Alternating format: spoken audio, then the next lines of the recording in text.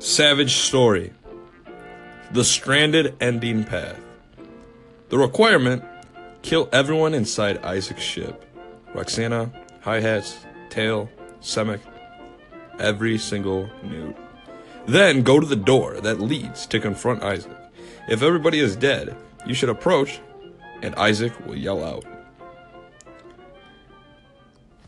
Zack and his trident, twinning in blood that trenches and stains the hard wood floor of the ship.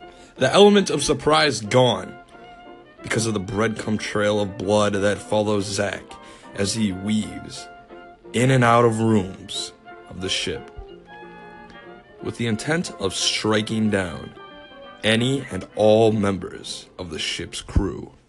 As time into the night builds up and the blood moon directly looms over the ship that sails through rushing waters, screams of the members of the ship that are being murdered turned into mere whimpers of agony.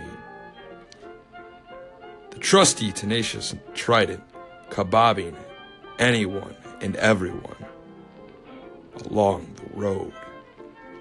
No one is safe from our hero's horrific hunt.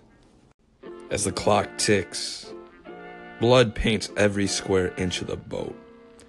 The carrier that was grand with giggles turned to screams, to begs for mercy, then to nothing, silence. The once upon a time safe refuge of the carrier turned into a corral for the workers, shuddering like there's no hope, no escape. The only living things left on the ship were the rats that were running rampant now with no one to keep them in check. And the supposed hero marching through puddles of blood like a kid walking to school on a rainy day. Then an outburst rang out.